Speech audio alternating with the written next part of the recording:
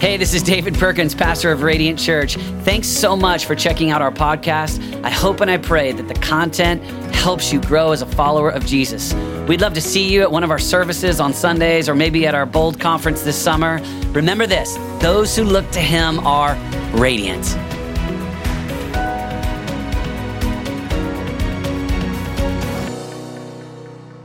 When I think about being excited, I think about the young mother who was doing her laundry about maybe 8 o'clock at night, and she thought her little boy Timmy was fast asleep, but she started hearing shouting, just loud shouting from his bedroom, and she ran down the hall, and the door was cracked open, and there she saw little Timmy standing on his bed with the family Bible in his hand, wide open, the family Bible, and he was preaching the gospel to the family cat. The cat was there on the pillow just looking up at him, and he was just inviting the cat to come to a personal experience in Jesus as his Savior. And she thought, well, I'll just leave him be. It's wonderful. He's probably paying attention in Sunday school. The next morning, she was doing the dishes after breakfast, and she looked out the back window, and there was little Timmy with a great big tub of water holding the cat under the water. And the cat was just flailing all over the place. She ran out and said, "What on earth are you doing?" And he said, "I'm baptizing the cat." And she said, "Don't you know cats hate water?" And he looked up and said, "He should have thought of that before he joined my church." So that's my cat story. I want to share with you this morning on the thought, the impact of prayer. The impact of prayer, timeless insights from the early church. And I want to just share kind of a little brief teaching for a few moments and then a couple of examples of what we're seeing in our own ministry. And I appreciate the kind introduction of David just a little while ago. And God has done great things. He's blessed us with a staff of some 8,000 around the world now. We have 189 or so offices in 150 nations. And it is true that last year over 350,000 homes were visited every single day, 350,000 homes. But so significant to what God is doing is the power of prayer. And you know, when I think of the book of Acts, and I think of we all know the book of Acts is the record, the historic record of what God did in the early church. And sometimes you might wonder what's some of the most foundational verses or foundational passages of the entire book of Acts that seem to just amplify or show what really was significant in what God did throughout that season of the early church. And one of the passages that I'm absolutely convinced is profoundly foundational is Acts 4:31 to 33. And of course, the setting of this is that the disciples had been arrested, the apostles had been arrested as they've been trying to proclaim the name of Jesus. And the ruling authorities said, "We told you weren't supposed to do this, but you just keep on doing it." And so when they warned them again, they did what we all ought to do when we have any challenges, is they went to prayer. And here's the significant passage, and I want to just highlight rather quickly 7 unique things that we see in this passage, and then just share some illustrations that I think are case studies that might bless you. But I wanted to highlight that passage first. And when they had prayed, say that with me. And when they had prayed, and you'll notice these things all happened because of that first sentence. And when they had prayed, the place where they were assembled together was shaken, and they were all filled with the Holy Spirit. Wouldn't it be wonderful to attend a church where everyone is truly, fully filled with the Holy Spirit? And they were all filled with the Holy Spirit, and they spoke the word of God with gladness. Now the multitude of those who believed were of one heart and one soul. Neither did anyone say that any of the things he possessed was his own, but they had all things in common. And with great power, the apostles gave witness to the resurrection of the Lord Jesus, and great grace was upon them all. And in this single passage, there is a 7-fold impact of prayer. And I know it was decades ago that I resolved an issue in my own life that no day would ever go by that I wouldn't spend time in the presence of the Lord, and even made that commitment that it would be a minimum of an hour. And I know you can't just say, well, we need this amount of time, or we need to pray that way. But when I read how Jesus said, could you, to his disciples when they were asleep in the garden, apparently might have even said it while they were sleeping, but he said, could you not watch with me 1 hour? And I made that determination, and David referenced that just a little while ago. And this passage of Scripture was very significant to me in those early days, and still is. I'll just go through several of these now for the next few minutes. The first impact is a supernatural shaking. A supernatural shaking.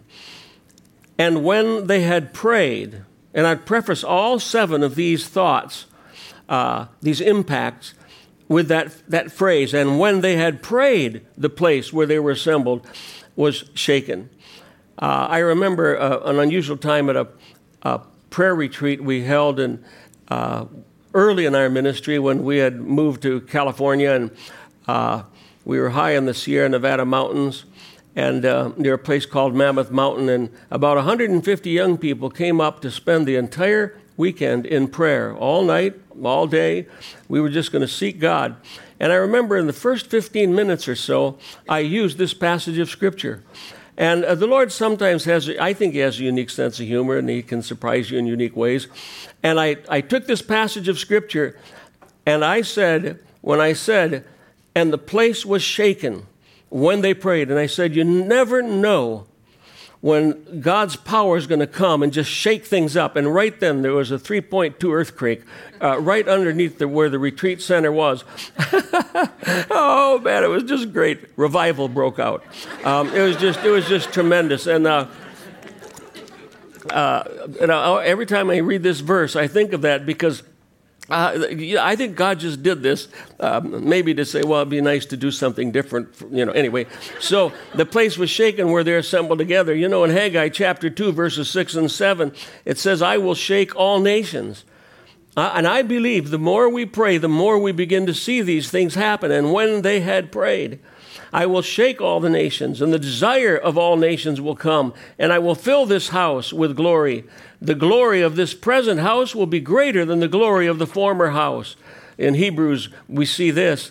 Once more I will shake not only the earth, but also the heavens, so that what cannot be shaken may remain. It's not only, in this case, it was a physical shaking. We know that place actually began to shake. But God can shake up a nation through its economy, through different things, sometimes through calamities, in many different ways. And so when we pray, God begins to shake things up. We've seen that happen in the last few years, even in the politics of our nation. God is shaking things up as people pray. That's why we need to keep on and not give up. Second impact is a supernatural empowerment. Acts 4:31, and when they had prayed, they were all filled with the Holy Spirit. And when they had prayed, it's interesting to me. I heard a Bible teacher that I had a great respect for years ago. More than once, I heard him say, never forget the last command Jesus gave the church. Never forget that. And then he would mention, of course, the Great Commission and say the last command Jesus gave the church was to go into all the world and proclaim the gospel to all creation. And I started sharing that in our schools of prayer I was doing. I would share that at some point. And then one day I read my own Bible. It's a pretty good thing to do. And I noticed that wasn't the last command that he gave the church. It was the next to the last command. The last command, and it's Acts chapter 1, verse 4, and being assembled together, he commanded them not to depart from Jerusalem until they were endued with power. And it just hit me. He called them to a prayer meeting. He said, you go to the prayer meeting because you need the power of the Holy Spirit to be able to do what I've called you to do. And that's why I highlight in Acts chapter 1, verse 8, and when the Holy Spirit comes upon you, he said, you will receive power, and you will tell people about me everywhere. In Jerusalem, right where you live, right in your own neighborhoods, throughout Judea, even expanding in Samaria, and to the very ends of the earth.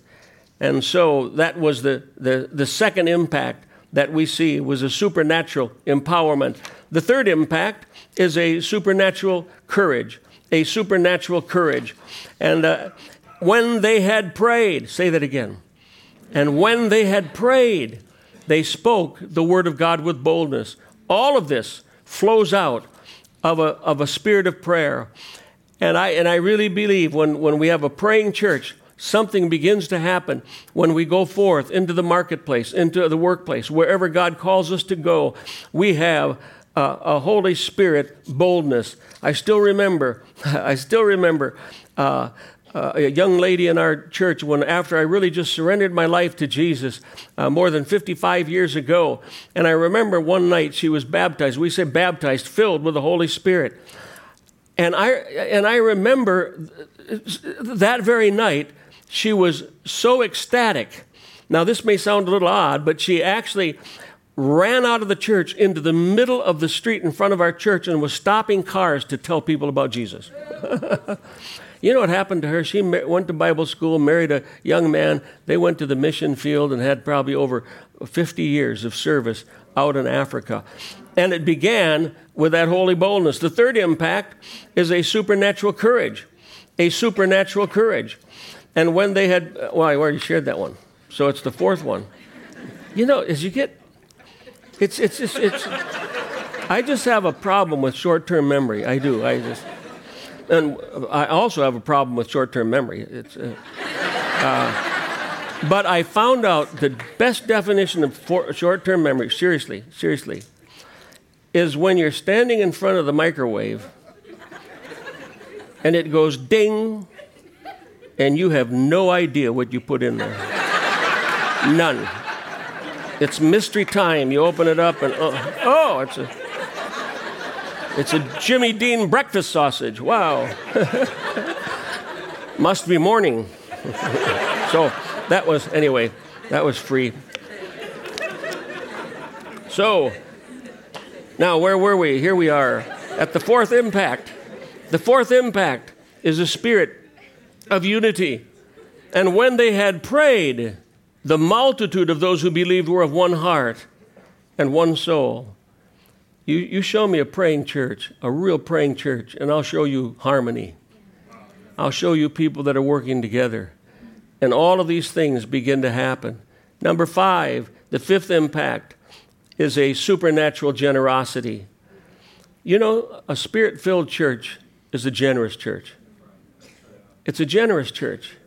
And because I come out of that background, I remember when I began to be involved more and more with the evangelical community, and one of the great leaders of one of the greatest movements I've known in my lifetime, and I don't need to mention it by name right now, but I remember when they knew of my background, and I remember they're saying, you know, I don't know why this is, but the charismatic churches are far more generous to our ministry, and I hope, I don't want to sound unkind here, but than other parts of the body of Christ, and there's something about a generous spirit that comes in a giving church. And it says in Acts 4:32, and I preface it again with what's in the previous verse, and when they had prayed, neither did anyone say that any of things he possessed was his own, but they had all things in common. Hallelujah for that spirit. Number 6, and I'm just touching on these because I want to share a story or two to amplify this. Acts chapter 4:33, but I preface it again. And when they had prayed, with great power, the apostles gave witness to the resurrection of Jesus. Now, I've already talked about an empowerment, but this is speaking more of authority, where people go forth in a spirit of authority that the Lord's given them wherever they go. And sometimes that authority comes in praying for the sick. Sometimes that authority comes in creative insight in the workplace or whatever it is. And they're demonstrating that the power of the Holy Spirit is at work. And it's just an anointing. And we thank God for that. Luke chapter 10, verse 19. I have given you authority over all the power of the enemy, and you can walk among snakes and scorpions and crush them, and nothing will injure you. It's that kind of authority that we need in this season, this generation. And, one of the things you notice if you're looking at the screen that I had an adjective in front of each of these particular impacts, and it was the word supernatural. I'm absolutely convinced that the more the church prays, and there are greater prayer movements rising up in the world today than at any time in the history of the church, the more we're going to see the supernatural happen out on the mission field. And we have numerous, often every month, reports of things like workers coming to the door of a house to tell people about Jesus, and suddenly they say, "Oh, you were in my dream. I had you in my dream last night." I read one of these stories just very recently, and they said you were going to come to my home and give to me a gift or show me truth or something like that. And of course, when people have that happen, obviously they're not going to slam the door in a person's face. And I don't know why I was thinking of that island in the Andaman Islands, that island chain off the coast of India and Myanmar, where that young Jonathan Allen Chow went to try to tell the 200 or 300 inhabitants on that island that Jesus loved him, and obviously the courage to do that. Some would say that was just foolish, that was silly. But in my spirit, I believe God will honor his martyrdom, the shedding of his blood. Because we've heard stories in the past where someone's gone to a village like in North Africa and tried to preach the gospel to people and were martyred. And then sometime after that, everybody had a dream about who Jesus is. Well, I mentioned that because I started praying that, almost every day I would pray for the last several months. God, I just pray that every one of those inhabitants of that island will have some kind of an encounter, because if they all had a vision of Jesus or a vision of a messenger coming to them, and in the dream it said, someone's going to come here and bring you good news, they won't shoot arrows at a person like that. Not when they have something like that. And I'm believing that God's going to be doing that in the days to come. And the next impact, the seventh impact, is a supernatural favor. A supernatural favor. And Acts chapter 4:33 says, and I just preface it again, is when they had prayed. And when they had prayed, great grace was upon them all. A literal translation of this reads, and God's great favor was upon them all. I know that in Genesis 6:8, it says, but Noah found favor in the eyes of the Lord. And the Message Bible paraphrases this, God liked what he saw in Noah. Wouldn't you like that to be said of you? God liked what he saw when he looked upon you. The noted Bible teacher S.D. Gordon was a Bible teacher in Boston at the turn of the 20th century, the early 1900s, and one thing he said certainly struck a chord with me. The real victory in all service is won beforehand in prayer. Service is merely gathering up the results. That's why, as a leader, I'm convinced the greatest thing I can do with my time is to spend time in the presence of the Lord. We're a busy people. We're busy doing the work of God, busy doing the will of God. We're just busy. Robert Murray McCheyne, a great Scottish preacher in the mid-1800s, said, no amount of activity in the king's service will ever make up for the neglect of the king himself. No amount of activity in the king's service will ever make up for the neglect of the king himself. S.D. Gordon went on to say, the great people of the earth are the people who pray. Prayer isn't the only thing, but it is the chief thing. And, I believe that I'm standing before a praying church. Now, I don't have a whole lot of evidence, just by coming into a place. I do know this, I love the worship. I just love the sense of just exalting and loving the Lord. And maybe today the Lord wants each one of us individually, because then we form the corporate body, to just do something a little more in our daily plans and our our daily schedules to factor in a set time on a daily basis where we're going to meet with God and just wait on Him. And I know in our ministry, God's blessed us with, we have, our headquarters is called the Jericho Center, and God has blessed us. We were able to import 50 ton of Jerusalem stone to build a wall of prayer there with multiple prayer grottos in it, where people can come now day and night and pray in those grottos. And last year in those prayer rooms, it was something like between 53 and 55,000 hours, individuals coming into those places to pray. We have a live feed coming from all over the world of prayer requests that are live from the different regions of the world. One of the things to monitor on the screen is called All the World Worship, where if you sit there in the presence of the Lord and just praise the Lord and exalt the Lord over an hour to an hour and a half, all the nations of the world, the populations and the scenes from them will come up so we can declare the glory of the Lord over these nations. And I'll share in just a minute as I come to a conclusion of what the new initiative that has just begun in the last 30 days for our ministry. But I wanted to share a couple case studies first. And when they had prayed. And when they had prayed. Now, this is what I just titled this, The Miracle of a Mysterious Dog in a South Pacific Jungle. Have you ever seen a happy dog? I mean, I don't know if dogs smile or not. I mean, I know their smiles are their tails, usually. And well, anyway, about 6 of our workers were going up into the highlands of in Papua New Guinea. Papua New Guinea is a land of some 900 different spoken languages with not that great a population, but a real challenge. And we've been there for a number of years, and God has blessed the work there. And, often we say we're a ministry of maps because we want to know where we're going. We want to know where the villages are. We don't want to miss anyone. We want to leave no one behind.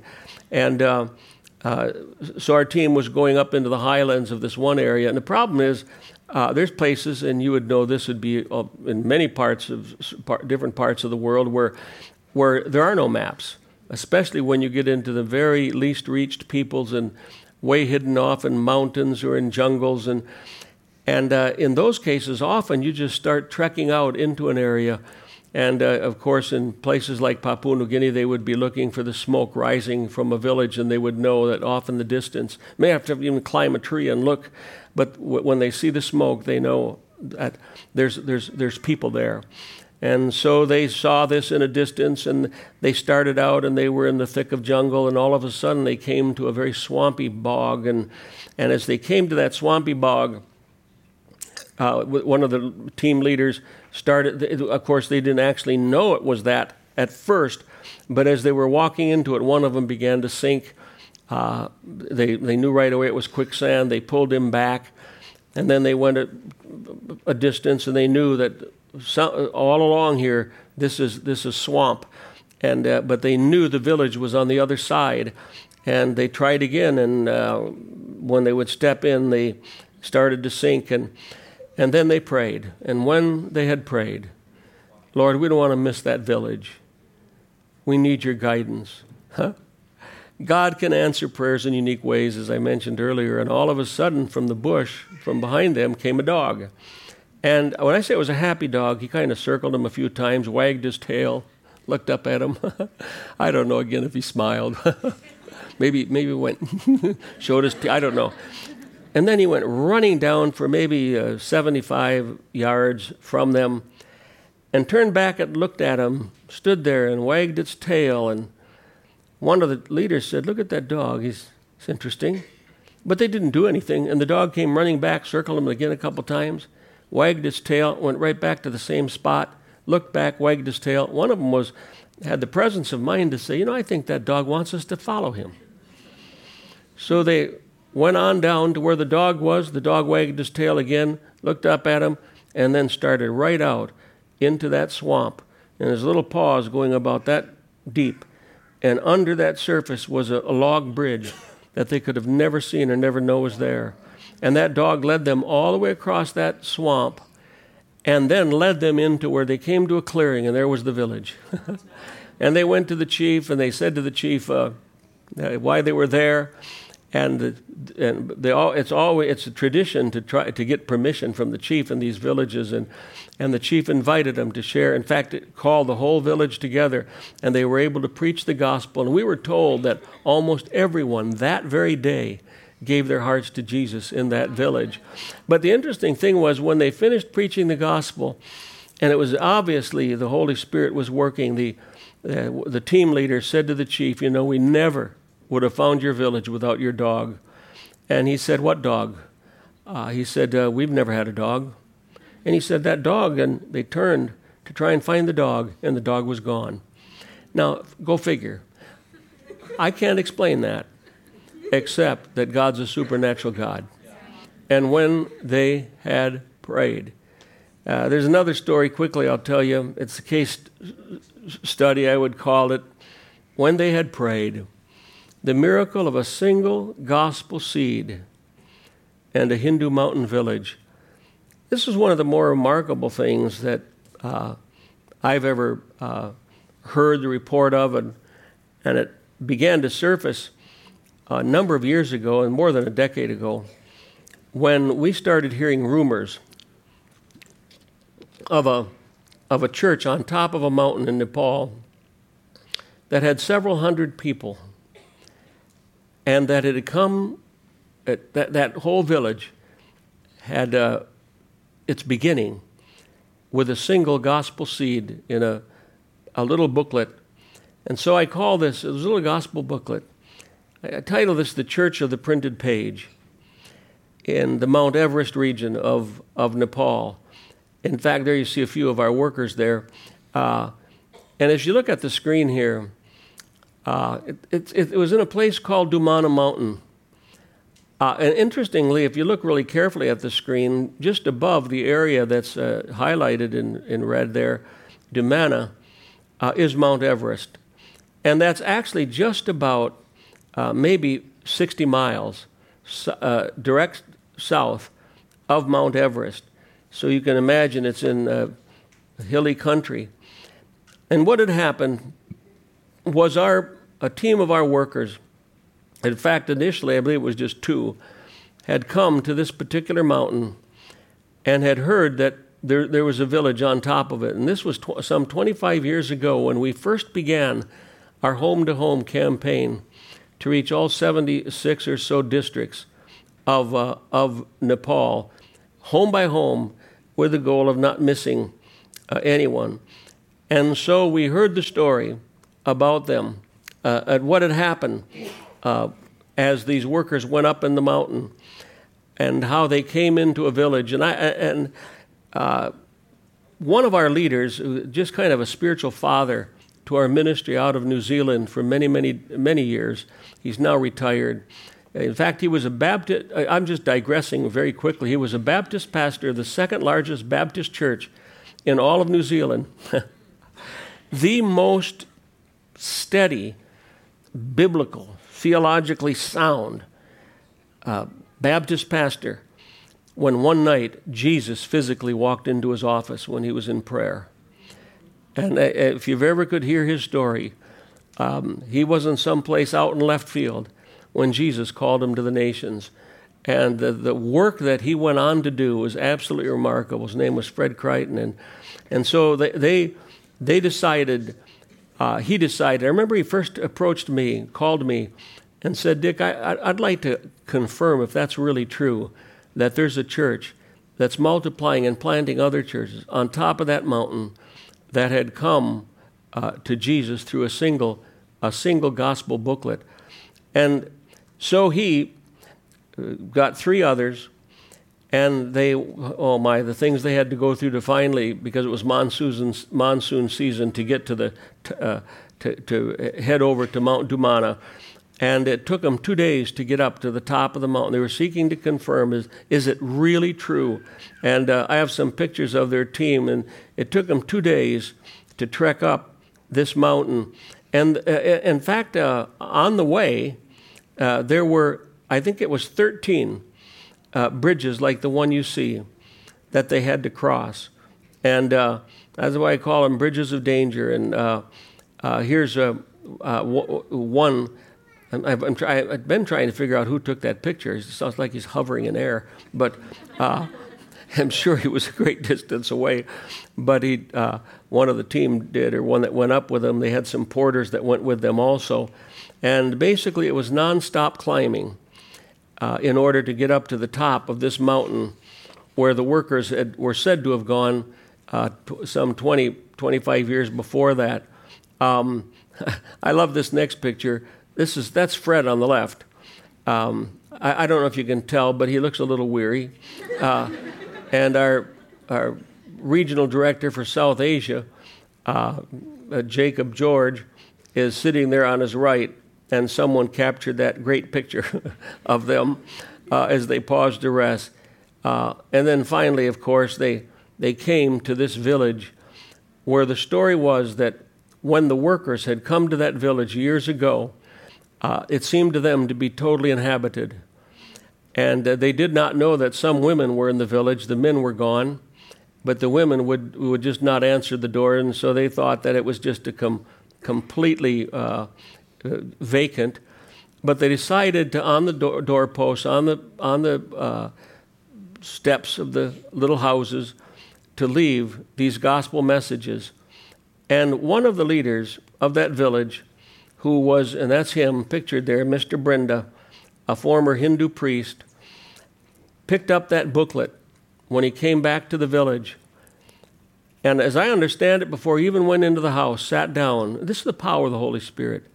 A 16-page booklet titled, "You Must Meet Him." And he sat down and read that message, and within 20 or 30 minutes, or however long it was, he knew this was true. This was truth. He responded by doing what the booklet suggested or encouraged, that you ask Jesus to come into your heart and you repent of your sins. And that very day, this Hindu priest gave his life to Jesus and became profoundly transformed. He went to a nearby letterbox, the only one on top of that mountain. And I don't know how often a porter would come, maybe every week or two. And he filled out a little response card that went to our Kathmandu office. And by the way, at that time, we were receiving anywhere from 1,000 to 3,000 of those decision cards every single month in Nepal. And by the way, as of now, it is over 350,000 of those little decision cards that have been processed and Bible correspondence courses sent. And by the way, over 8,500 Christ groups, we call them Christ groups, our New Testament baby fellowships. This last year, by the way, was the 9th consecutive year that Every Home for Christ has been blessed with planting over 20,000 of these new Christ groups every year. So this past year was about, I think David mentioned the number, about 27,000 that were planted just this past year. And so this was Brenda. And Brenda actually, well, I should say that one of the things they discovered was, first of all, that there was a church of 300 people planted on top of that church. They heard the full story that I just kind of shared very briefly with you. And Brenda, they found out, had become actually a businessman now. And one of the things he did was he developed a flour mill. He brought running water into the village. Just different things, telephone service, different things that happened in a remarkable way. And while our workers were up on top of that mountain, they found out that group had already sent out and planted 7 additional churches in that area of Mount Dumana over these years, all because of the material that started to come to them. And they didn't go to any college or anything, except that the first person Brenda led to Jesus was his brother. And just a few years ago, his brother then did go to a Bible school in Kathmandu for the purpose of going back on top of that mountain and starting a Bible school. All traced to one booklet. While our team was up there, they ordained 6 pastors, and it was just really great. They here are some of the Christ group leaders that were there at that time. And one of the things that one of my favorite stories is that when the church was just in its early years, they would write their own songs. And they were just worshiping Jesus. They got a hold of a Bible, so they were able to begin to teach out of it. And one day a porter, and this is funny, a porter was bringing other people's stuff up the mountain and came by that place, and he heard them singing. And just the way they were singing, he walked in, and I think it was actually Brenda he talked to. And he said, do you teach from a Bible? A book called the Bible? And Brenda said, yes. And he said, do you sing songs about a man named Jesus? And he said, yes, we do. He said, oh, then you must be Christians. And he said to him, well, what's a Christian? He really had not heard that. And they said, well, it's someone that teaches from the Bible and sings songs about Jesus. And Brenda just smiled and said, oh, we're Christians. So they discovered what they were. Hallelujah. But this is what happened through the power of a single message. And I just love the song when you were singing earlier with the song, So Will I. And there's a line in it, something like, you're the one who never leaves the one behind. And I think of that from that parable of the Good Shepherd and everything, and Luke chapter 15 that leaves the 99 and goes for one. And we have just launched, and I just want to share this and end with a video. We have just launched a new campaign. Now, the Ministry of Every Home for Christ began in Canada in 1946. This year will be the 73rd year of the ministry, and over 2 billion homes now have been visited. But we've become very conscious that there's a whole new generation growing up all over the world. And Keith Green, the great songwriter who died in the 1980s in a plane crash, made the statement, this generation is responsible to reach this generation for Jesus. And so we've started a new plan called the Oikos Initiative. Oikos is the Greek word for house or household. And Acts 5:42, when it says, daily in the temple courts and every house, they never stopped proclaiming that Jesus was the Christ. The word for house is the word oikos.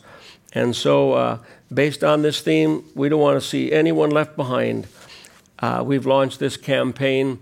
Our strategic plan has been put together, by the way, from all the nations. And I asked them to put this plan into a perfect bound volume for me so I could pray over it. And our creative director laughed when I said, actually, I was in a room with our creative director and our director of prayer, and the director of prayer on my behalf said, Isaac, could you put the strategic plan together in a perfect bound book for Dick? And Isaac laughed and said, no, we can't do that. And Jesse, our director of prayer, said, well, why? And he said, because the book would be 6,200 pages thick. And I didn't know it was going to be that thick, but we put it into many binders, and in December we had 2 days where the staff anointed every page of all those strategic plans of all these nations with oil and prayed over it. Hallelujah. Hallelujah. Father, we just thank you for what you're doing right here in this neighborhood, in this place, for your glory. And we pray that you would continue to bless Radiant Church, and we pray, God, that indeed it will be a praying church with a praying people, a rejoicing people, a worshiping people, to bring you great honor where you have planted them. And may they even impact the nations for your glory, we pray. In Jesus' name, and everybody said, Amen. Hallelujah. And can we honor Dick?